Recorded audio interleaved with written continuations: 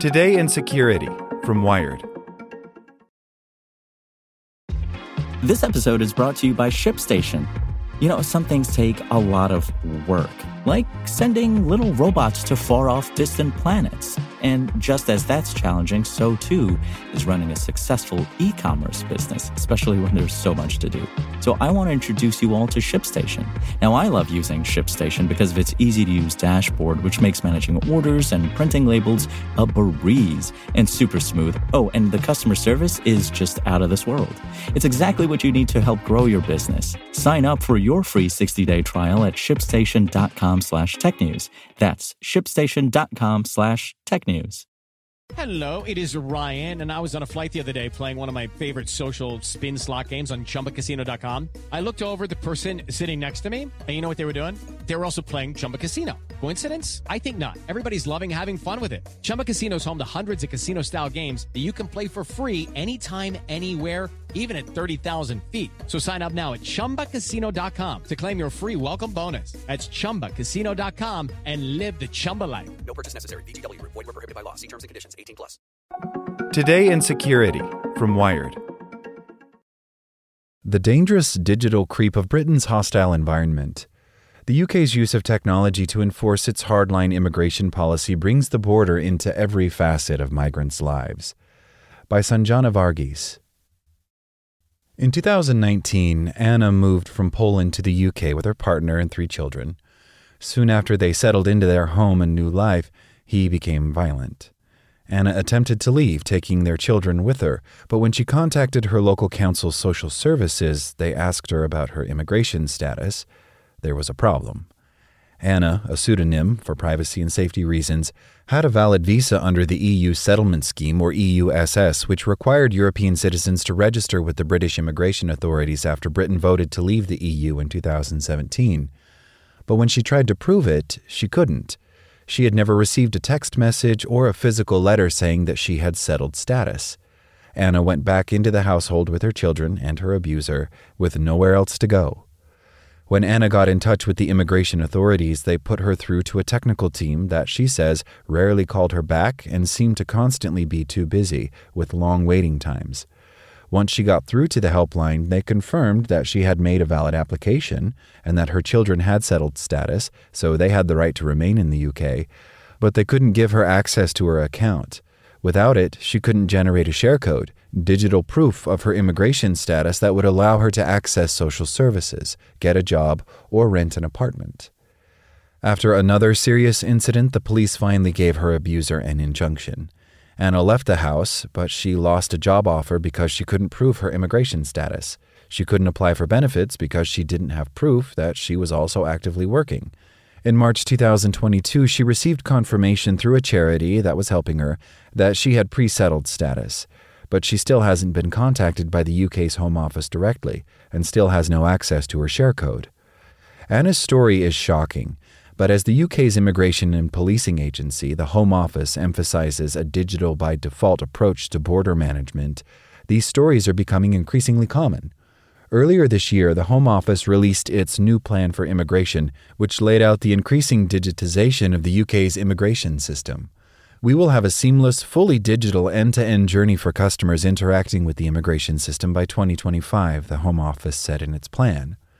Currently, migrants and people applying for new visas in the UK are encouraged to use an app to submit their biometrics, including scans of their face, to fill out forms online, and to prove their immigration status with share codes. Technology is playing a larger role in immigration systems around the world, affecting the way borders can be enforced in a physical space, and borders and immigration status are maintained once people enter a country. For migrants, this increasing digitization of the immigration system makes it possible for the border to be anywhere and everywhere, spreading into all corners of their lives. A hostile environment. Public interest in migration is significant in the UK, with more than 50% of Britons polled saying it was one of the most important issues facing the Union. The Home Office has made multiple justifications for its move to digital status, that it will be better for older people who won't have to keep track of a piece of paper, that it could enhance security for vulnerable people who might otherwise have their documents taken away by nefarious actors, for example, traffickers or exploitative employers, and that there will be sufficient time for people to fully transition to digital status. But campaigners, organizations, and lawyers working with migrant communities around the UK say these digital systems are already rife with problems, many of which will only get worse. Do we have an immigration system that treats people as full humans, that is responsive to people's circumstances and is based on common sense, says Mary Atkinson of the Joint Council for the Welfare of Immigrants, a UK-based nonprofit. A digital system might work to make the system that it's implementing quicker, but there will always be problems, glitches that cause anguish and real pain. In 2012, then Home Secretary Theresa May announced that the UK's immigration policy would be geared toward making the UK a hostile environment for immigrants. If you didn't have regularized immigration status, such as a visa or a settlement route, the UK would become such a difficult place to live that you would leave of your own volition. As part of this plan, more and more people were tasked with checking immigration status, from landlords to bank clerks, teachers, university lecturers, and doctors, to ensure that people could access services. These types of checks have played a role in a host of problems, including the Windrush scandal. Academics and activists have noted that it has become relatively easy for people to slip through the cracks of legal status, making them vulnerable to removal or detention. Since May, there have been 5 Home Secretaries, all of whom have repeatedly emphasized their desire to reduce immigration to the UK, even when these plans draw condemnation from the UN and other international bodies. The most recent, Suella Braverman, who was in the post for 40 days, fired for a security breach and then reinstated a week later, courted controversy for saying that it was her dream to see refugees to the UK deported to Rwanda. Those in the sector say Braverman is just as hardline as her predecessor, Priti Patel, if not more so. What this means in practice is that people's information and proof of immigration status are kept on databases owned and operated by the Home Office. The first example of this was the EUSS, but other visa routes are going the same way, such as the graduate route visa, which was introduced last year and which people apply for with an app, and the Ukraine Family Scheme, which was introduced early in 2022 for people fleeing the conflict in Ukraine. If you're approved to remain under these conditions, when you apply for a job or try to open a bank account, you will be asked to generate a share code that your employer or bank employee or a police officer can input into their end of the Home Office database to verify your status. We're at the beginning of a widespread conversation about data collection, and we see that the Home Office has no accountability, says Andrea Dimitriso, who works at the 3 Million, a campaign group in the UK that advocates for the rights of EU citizens living in the UK. People in this sector, particularly with migrant communities, have countless stories of the way that digital by default systems are affecting their clients. We have real concerns about the digital hostile environment, says Julia Tinsley Kent of Migrants' Rights Network, an NGO. If people are buying data packages to prove their visa status, that's a worry, especially with the cost of living. There are risks of harm that haven't been properly investigated, security issues, people being able to see other people's statuses erroneously, system failures. In 2019, the Home Office announced the Status Checking Project, a centralized database that made it possible for migrants to prove their status. Immigrant rights campaigners and members of parliament at the time called it seriously concerning, both because of the scale of data collected and the seeming lack of safeguards in place. As a result of the nature of the UK's immigration system, where people who aren't border guards are tasked with checking immigration status, the digitization of these services has wide-reaching impacts. It's a good idea for the government to be thinking about this, and the government should be taking initiative about digitization, says Joe Tomlinson, a lecturer at the University of York who has carried out extensive research into automation in the UK's immigration system. My concern is that they're not doing it very well. Tomlinson and fellow researcher Jed Mears recently released a paper after surveying 200 landlords about their willingness to use a digital immigration checking service when renting to prospective tenants. They found that an applicant whose name didn't sound British but who had a British passport had an 87% chance of being accepted as a tenant.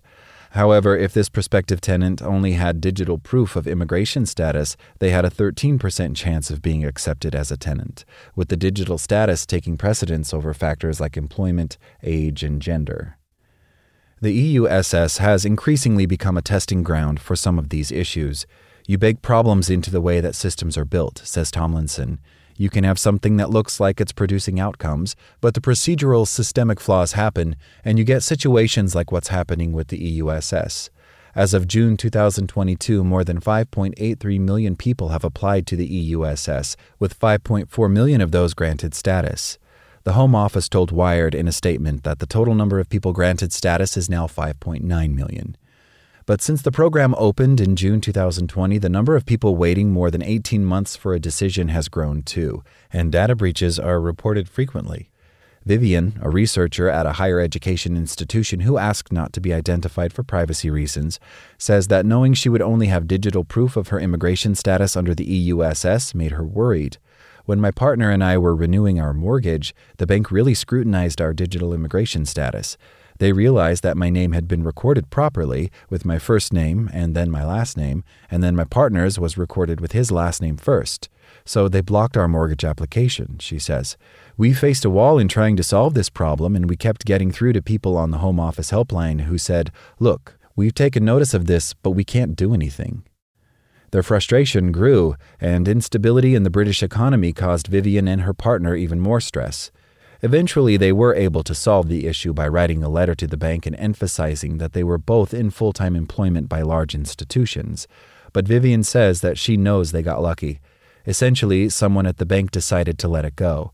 But what if our status had been harder to read, or if we were self-employed? In a statement, the Home Office defended EUSS as an overwhelming success and said it has measures in place when its technology fails to function. Our digital services are rigorously tested and designed to be highly resilient, and as with any major digital program, we have contingency measures in place should issues occur, the Home Office said. If individuals experience technical issues, they are still able to evidence their rights by gaining support from our Resolution Center, available 7 days a week. Even within migrant communities, there are differences in access. The 3 million submits reports to the Independent Monitoring Authority, which monitors the post-Brexit rights of EU and EEA citizens, who theoretically are able to use this information in stakeholder consultations. For non-EU migrants, there are precious few other avenues or bodies that can advocate for them, except for individual charities and NGOs, many of which are already overstretched. Right-to-work checks for migrants have been in place since 1996. On the Home Office website, it still says that you can check people's original documents if they don't have a share code. People with pending visas can work on the basis of their previous work conditions, but few employers seem to understand this, and many worry they'll be penalized. Elisa, who is Polish and has settled status, has been waiting to take up employment for a month because she can't access her share code. Her job is with the National Health Service, and while her employer is understanding, she's worried about how much longer this will go on.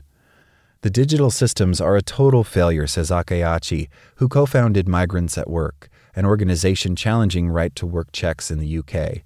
People are falling into these gaps because there's nothing to protect them. Paper thin. In 2019, the Home Office set up its Digital Data and Technology team. Its 2024 strategy emphasized that the digitization of the immigration system was already significantly underway. For example, the person-centric data platform provides a single view of individuals to around 700 services, and this single view is crucial to the protection of our borders. In 2021, it was revealed the Home Office was hoarding data on 650 million people with very few safeguards. Even more recently, the Home Office was told to stop using an automated decision-making algorithm for short-term visas after a legal challenge, which seemed to indirectly discriminate against people from certain nationalities, such as Pakistan or Nigeria, by labeling these countries as riskier. For people whose immigration status is not as cut and dry, for example, asylum seekers, these digital systems pose challenges too. For a while, Border Force officials and Home Office staff who were monitoring the arrival of asylum seekers to the UK via the Channel were illegally seizing their phones and extracting data from it. Privacy International, which is mounting a legal challenge over this policy, said that the policy was in line with this government's and many others' efforts to criminalize migration and rob migrants of their basic human rights. People who are on immigration bail and classified as high risk have to wear GPS ankle monitors, which track where they are 24/7. Those who are classified as low risk may soon have to start wearing smartwatches with facial recognition capabilities, although it's unclear whether this technology already exists. They have the right to use the data accrued from GPS monitoring to look at that data anonymously to understand the impact, looking where people have been frequenting and using that to carry out enforcement activity, says Rudy Schulkind of Bail for Immigration Detainees. It's quite a stigmatizing and degrading thing to put people through, and we don't know where that data is going to go. It's got incredibly worrying implications for allowing this kind of technology to be normalized. Campaigners and organizers in the sector point out some immediate potential fixes to the digitization of the UK's hostile environment. Digitization follows substantive policy priorities, says Tomlinson. But just because policy is digital first doesn't mean it has to be digital only. Giving people the option to also have a paper record would make some kind of difference. Organizations like JCWI have campaigned for people to be given paper records of their visa status. Others have emphasized that the Home Office should put up a data firewall between immigration enforcement authorities and police in cases where a victim is vulnerable. Currently, the police refer 204 victims per month to immigration enforcement, including victims of human trafficking and labor exploitation. In the U.S., digital systems are a significant part of how Immigration and Customs Enforcement, or ICE, teams carry out raids on communities. In Canada, a new automated decision-making tool is increasingly being tested on asylum and immigration applications. In the EU, a massive biometric database, which will be used for migration purposes, among others, is set to become the largest police biometrics database in the world, despite concerns from rights advocates and organizations. Digital by default immigration systems are slowly becoming the norm, but in many senses, they exacerbate existing issues with the systems that they work within. There's a reality in which somewhere up to 1 million of our fellow citizens are too scared to rent a safe home or to seek help from the police when they're facing domestic abuse, to get a COVID vaccine, and that's a big result of the hostile environment, where it's digital or not, says Atkinson. The Papers, Please society which this has created exists whether it's on an app that you're showing to your landlord or on a piece of paper. Like what you learned? Subscribe everywhere you listen to podcasts and get more security news at wired.com/security. Okay, round two. Name something that's not boring. A laundry? Ooh, a book club. Computer solitaire, huh? Ah, sorry, we were looking for Chumba Casino. That's right. ChumbaCasino.com has over 100 casino-style games. Join today and play for free for your chance to redeem some serious prizes. ChumbaCasino.com. No purchase necessary. Void where prohibited by law. 18+ terms and conditions apply. See website for details.